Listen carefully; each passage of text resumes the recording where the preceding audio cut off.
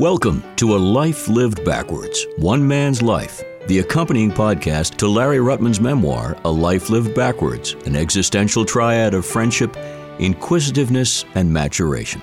Hi there, I'm Jordan Rich with a pretty easy task and a fun one at that. I pose questions to Larry, and with that razor-sharp memory of his and a great talent for storytelling, well, you just have to settle back and enjoy the ride. We're back with Larry, of course, talking about friendship. And before we get to more of these sparkling and interesting personalities, self-esteem and friends versus narcissism. Let's explain that, because you talk about that in some detail. This has to do with my memoir that's coming out later this year. Right now, I'm involved in a book I wrote that's coming out next month called Intimate Conversations, Face-to-Face with Matchless Musicians, and I'll talk about that in this segment because we start off with Matthew Aucoin. Mm-hmm. But as far as friendship being the blessing of my life, and it appears, of course, in the title of the memoir, existentially, because I think that friendship and inquisitiveness and maturation are the keynotes of my own life. So let's talk about, so part of that, I started off that section on friendship by talking about self-esteem and friends versus narcissism. Now, we can think of people in the world today who are perfect examples of narcissism, and narcissism undiluted by anything else. And I don't even have to go into names to know some of the people that we might be talking about. There are other people that are full of themselves as well. I could lay claim to that. I could say that you know me well enough, Jordan, to know that I like the limelight. I guess Charlie Chaplin did. The greatest, very good, the greatest comedian of our time, we talked a little about Ben Zander before. You said you spoke to him this week. I've been communicating with him extensively this week. Now, Ben Zander is, and I'll say why a little later, is an absolutely wonderful person. But some people accuse him of being narcissistic because he thinks well of himself, and he lets you know that. But there's nothing wrong with that in the case of a guy like Ben Zander, because unlike people who have nothing to back it up with, he has everything to back it up with. And if other musicians are a little envious of him, as they have been, it's because they can't match the stuff he does. Right. And when I first saw Ben Zander, I thought, well, this guy really is full of himself. What a pain in the ass he is. And he gave his talks before. Everybody loved his talks before the concerts. And I said, I've heard this stuff before. I've read it. Come on, let's get out of here, and we'll come back for the concert because he's a wonderful conductor. But since then, I've changed my view because I've gotten to know him. Absolutely, because I think he's one of the most wonderful people I've ever met. Well, let me just jump in here and remind the audience who we're talking about, because Ben Zander is the conductor and musical director of the Boston Philharmonic Orchestra.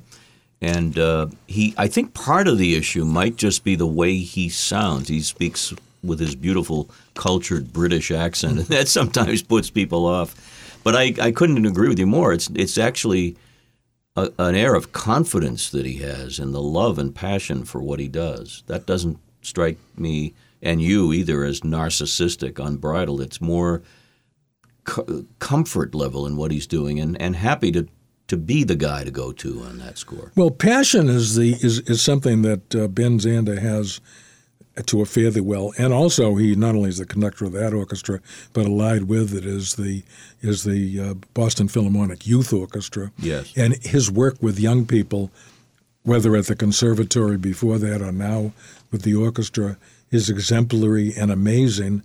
And I've heard concerts where you can't really distinguish between them and a major symphony orchestra. Now, he's a little younger than you. He's in his early 80s. Yeah, right. He's still traveling with the youth orchestra around the world. Oh, yeah. He's not stopping and not slowing down. And no. I think, and talk with me about that. If people sometimes get a little bit envious and call someone a narcissist when they see somebody at your age or his age doing exactly what they want to do and living life to the fullest and all that. Do you buy into that theory? That some people might be more envious and hence find him to be standoffish or narcissistic? Well, I think envy has something to do with it. I mean, because people make a big deal about people who talk about themselves or make it clear that they think what they're doing is a great thing or a good thing and think well of themselves. And I think that is it is possible to find somebody who talks about themselves to be uncomfortable with that person. But a lot of times, most times, that people don't distinguish between that as a hollow aspect of a person because, as I said before, they don't have a lot to back it up with, maybe nothing, as opposed to a person who does. Now, if a person does, I said all of that to me seems petty. Mm-hmm. I think attention should be paid to what they do. And but there are a lot of people who are modest, great people. Rand Blake, take Rand Blake. I mean, he's a modest guy, and he's an unbelievable pianist, creator, educator, everything. He's a polymath. So that, one size does not fit all. I got two stories that I want to share with you, and you'll appreciate this. One of them involves another great pianist, a jazz pianist named Dave McKenna. Are you familiar with Dave McKenna? Greatest left hand of all time. He's passed on. And one day, this was about 30 years ago, we were at the Copley Plaza Hotel, and there was an event, and I was part of the event planning, and he walked in and said, "Hi, I'm the pianist you guys ordered." The pianist you guys ordered. He's one of the most respected arts. And the other one has to do with comedians. Many of the comedians I know, there's one named Lenny Clark who's phenomenal. He's a national figure. He's been on TV shows nationwide. And he will come into an audition and say, "I'll just sit here and wait for everybody else. No rush." No, he's not put me at the head of the line. So I love that about certain people. But I also don't have a problem with people who, as you say, have that air of success and want to showcase it. Well, as I said, so in this little couple of paragraphs, couple of pages, where I talked about self-esteem and friends, I distinguish between narcissism being one thing and self-esteem. There's nothing wrong with knowing who you are, and friends. And a narcissist doesn't make friends particularly. I mean, why would a narcissist have friends? Why would they need friends? They know everything. Right, or they'll say they have 1 million friends, but are they really the kind of friends we're talking about? Putin, does he have friends? No, not now, certainly. Do some of our local great people? You're right. I mean, yeah. So self-esteem and friends, what is that? Well, a person who has self-esteem, who is really not a narcissist, and he's quite capable of making friends, and I would say that over the course of time, maturation is one of the titles in my book. I think I've matured. And as I've matured, if I ever boarded on narcissism, I don't know that I ever did, but I was closer to it earlier than I am now. I don't think I'm close to it at all. But I've always been able to make friends, come to think of it, ever since because I'm still friendly with a lot of people from my youth. So that, but I've certainly gotten a better idea of who I am. So, if you make friends, anything can happen. I mean, how did I get to know Gui Fu Wu? Because I was teaching him. I said, "Talk a little slower, Gui Fu," and Michaela. I said, "Well, you're tall, Michaela, but talk down to me." Well, a lot of what you do is something that a lot of people would wish they could do, and that's make an overture and put yourself out there. Sometimes it doesn't work. Sometimes you just say, "Okay, that didn't work, so I'll move on." But in your case, you've been lucky, some of these people, like Michaela. Well, I keep saying to Lois, who's sitting out there today waiting for us to do this, I say to her that I don't know what it is. I said, I talk to people, and there must be something in my face or my voice, or they seem, all of them, none of them get angry, and none of them, they laugh, and there's somehow I communicate to them friendliness, and they talk back to me, and it's so easy to connect with them. I think one of the things that you have going for you is something that I try to instill in my children and also in my students. That's the smile, the physical smile. If you approach somebody, as you do, Larry, "Hey, your arms open, let's get together. What do you want to talk about?" It's a lot more welcoming. think you're a welcoming guy. And I'll you can send the bill to your dentist if you want for that comment. The other day I was returning home. I was walking home from a political meeting where I was talking with Mike Dukakis about the book that the one about musicians that we're going to talk about that I think could be used also for college courses, because I've had it indexed really completely, and there's a lot of subjects that I took up with these musicians that have to do with what goes on in their heads and what about music, and do you hear music in your head, and how do you create, that could make it not only a book to be read for pleasure, but also a book to be read academically for professors all the way down to students and researchers. I hope for that. But so I'm walking home, and I'm walking up Davis Avenue, which is right near the high school, and my home is on the other side of the high school. So there was a guy there with another woman and I guess a dog, and I walked by and I said, "Hey, nice dog." So one thing led to another, and he said we got into a conversation, and he said, and I told him about the book I was writing, and he told me that, "Oh, well, I'm a musician. I have a group, and maybe you'd like to listen to it." I said, "Sure." So that, and we talked for about 10 minutes, and I said, "My name is so and so. You can, I gave him a card, I think, the one that has my baseball book with Hank Greenberg on it." So next thing I know, I get a letter from him. "Oh, it was so fun to meet you today. It was a lot of fun to meet you today. We had a great conversation. Here's how you can access some of the stuff that we've done, the music that I." And he says, "When is your book coming out? I want to go buy it because it'll be very interesting." And so I wrote to him. I think one of the things I said in my return letter was, "Great to hear from you." I said, "You never know what a day is going to bring. You make friends all the time." There you go. So speaking of music, and we just mentioned Ben Zander, who's an incredible, accomplished musician. But there's a younger gentleman that you wanted to talk about, Matthew Aucoin. And for those who grew up in the Boston area, the name Aucoin is very familiar because of his dad, Don Aucoin, a writer for many years for the Globe and other publications. Well, my favorite composer, and I have a lot of them, but my favorite composer, that is Wolfgang Amadeus Mozart. It was a lot of fun to see that movie come out some years ago. Amadeus, yeah. Yeah, that was a terrific movie. Sure was. And with his rival at the time, the Italian composer. Salieri, yeah. And, trying to get some of his scores from his wife. You might remember that scene, and then he looking at some of these scores of his and saying, "Oh God, I could never write anything like that." And of course he couldn't. But in any event, Matthew was called the Mozart of our time. Now, when I first met Matthew Aucoin, we connected immediately. We sat outside. Did I tell you this? I don't think so. No. So Matthew's opera on Orpheus and Eurydice, which is a common theme down through the centuries for musical composers and also playwrights and so forth.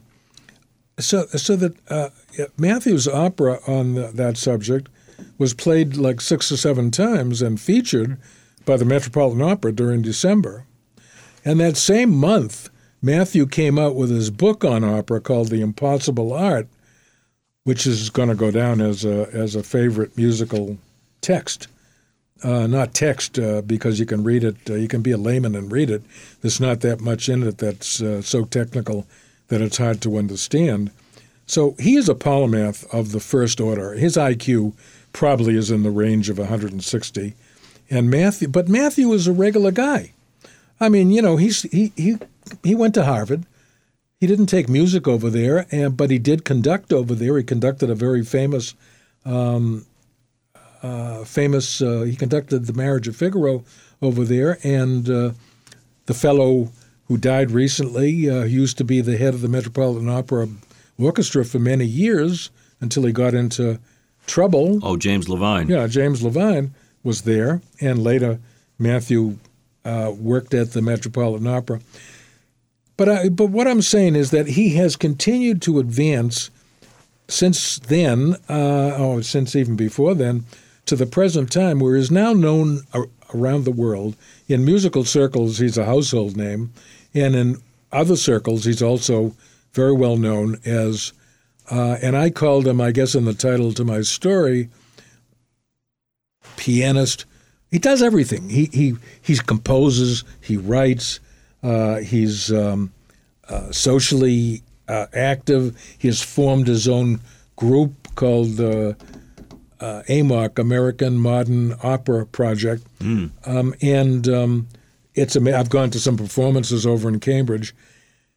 The point I want to make about Matthew is that as accomplished as he is and will be, when we sat down outside of the Gardner Museum that first time, and I interviewed him for 2 hours amid the odors of people coming by who were smoking weed and dogs and this, that, and the other thing, we connected right away. Even though he's a brilliant guy and I'm not nearly as smart, on a personal level, we understood practically immediately that we were similar in outlook and how we felt about other people and life. And that's continued to this day. And we're still very friendly. We write to each other, and I'm very happy to have him as a friend. And I think he's a wonderful guy. And I was speaking of Don Aucoin, I was communicating with him the other day about about getting some people at the Globe maybe to write about the book. Right. But in any event, Matthew, so here's a guy that writes books, composes operas, conducts operas, plays the piano, writes essays, polymath of the first order, criticizes, writes musical criticism, everything. So when I approached him for the interview, I said, well, Matthew, everybody knows, this was like 4 or 5 years ago when he was like 27. I said, everybody knows what you've done so far. I said, but let's think of it this way. I'm now approaching 90, and you're approaching 30. Literally, there's 60 years between us. Obviously, if you live a long life, even if it's not as long as mine, but a long life, I'll be gone a long time. So what I want to talk about is who you are now and what the future may hold, so that maybe somebody will pick up what I'm writing in this book about you because they're curious. So what the hell was this famous Matthew Aucoin, who I hear all the time and hear his music, what was he like when he was 28 or 29? And we approached the interview that way. And I said, Matthew, not only that, I said, the more famous you become, the less you'll have time to talk to anybody. But we got 2 hours here with the birds and the bees flying around our heads. So let's talk about that aspect that you might not have time to talk about. And he was so forthcoming. I can't think of a question I asked him. And I asked close questions, as you know, that he didn't answer. Well, I was just going to say, as an interviewer myself, I've developed relationships with people based on the first interview because I realize there's depth there answering questions that I'm asking. It's a more forced setting. It's a forced connection. You have an appointment, you're going to interview me, etc. And yet something beautiful can come out of it, as was the case with you and Matthew. I'll tell you what my approach to interviews are. I don't call them interviews. I don't think of them as interviews, and I don't want them to come off as interviews. These people who are well known, Matthew, other musicians, when they give interviews, the questions are usually by other people who are musicians or know, usually musicians. And they ask things that are narrow, having to do with the music or maybe they're there because a composition of theirs is being played that day. Well, I'm not a musician, so, not literally, but I don't know a diminuendo from a fortissimo. So I don't ask them those questions. I do ask them questions about music, but the questions about music are very searching. This has to do with any subject that I'm discussing with somebody who might not be a musician. Trying to get inside their heads. What makes them tick? How do they compose? Where do the ideas come from? And you're right. Somebody like Matthew, who's probably been interviewed a lot of times by people who want specific answers to musical questions that are very technical would probably find that enriching and refreshing to talk about other things. Well, that's my whole idea in writing this book, Intimate Conversations Face-to-Face with Matchless Musicians. I have taken the position that a book is going to be very refreshing if a layman is writing it about musicians, because the layman is going to approach it quite differently. And as I started to say, I don't think of them as interviews. I don't think of anything I do as an interview. I think of it as a conversation.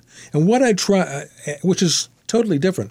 I mean, I don't take up a lot of their time, but an interviewer takes up maybe 3% or 5% of the time. It's not quite what's your name, but it's pretty close to that. That's an interview. I enter into the thing. I mean, with Matthew and I were talking that first time, I offered my own opinions of certain things and asked him, I might say to him, well, I think this and that. And he says, well, I think it was a conversation. Mm-hmm. And I want people to feel as though they're looking over our shoulder. And people have said that to me, that they're looking over my shoulder and they're listening in on this conversation. Now, if somebody says that to me, I'm ready to fly because, I think that that's really what I want to create. And not only does it create something that's worthy of reading, but, and the foreword in this book is written by a major musical professor and musicologist, John Graziano from SUNY in New York. And John writes that. He said he called them interviews, and I said, well, can I change it? And I left it as interviews, but I said here and here, can I change it to conversation? He said, yeah, sure. Yeah, it's interesting, a pathway to developing a friendship. If people out there are listening who are starved for friendship, I'm not going to suggest it's easy, but get into a conversation that's more than just, hey, what do you think of the weather? Ask questions about people that you're really interested in, and curiosity is a beautiful thing.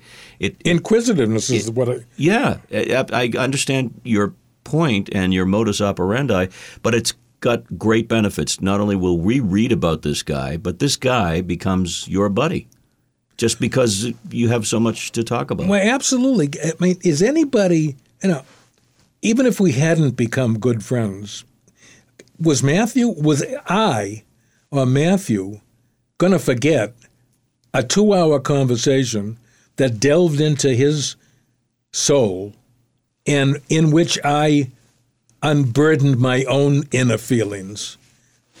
That's memorable in a society that's so surface. It's really, and I love doing the same thing when I interview people, or pardon me, when I have conversations with people. Larry, we're going to hold it there because we have so much more to talk about and so many more subjects to put into little files that people will just enjoy listening to. But thank you so much for the conversation. Well, one thing I'll say, Jordan, is that about our conversations is that, I'm not the type of person who just lets somebody lead me where they want. Quite to the contrary. I mean, I like to be in control. I mean, so that, but with you, I don't feel that way because you know a lot about a lot of things. And I don't care where you take me because I know it's going to be a place that we both know something about, and something's going to come out of it which may even surprise us. Which is your formula all along, and I'm just stealing from the Larry Ruttman playbook, and it seems to be working just fine. Yeah, so I just put myself in your hands, and I'm perfectly happy with that. Well, I'm a doctor of recording, so you have nothing to worry about. And a doctor of conversations. This has been A Life Lived Backwards, One Man's Life, the accompanying podcast to Larry Ruttman's memoir, A Life Lived Backwards, an existential triad of friendship, inquisitiveness, and maturation. You can subscribe and download this podcast, available on all podcast platforms. For information on Larry, his books, lectures, and much more, visit the website LarryRuttman.com. Also, check out the extensive Larry Ruttman page on Wikipedia. This is Jordan Rich, inviting you to join us again next time as Larry shares more stories about friendship, inquisitiveness, and maturation on A Life Lived Backwards, One Man's Life.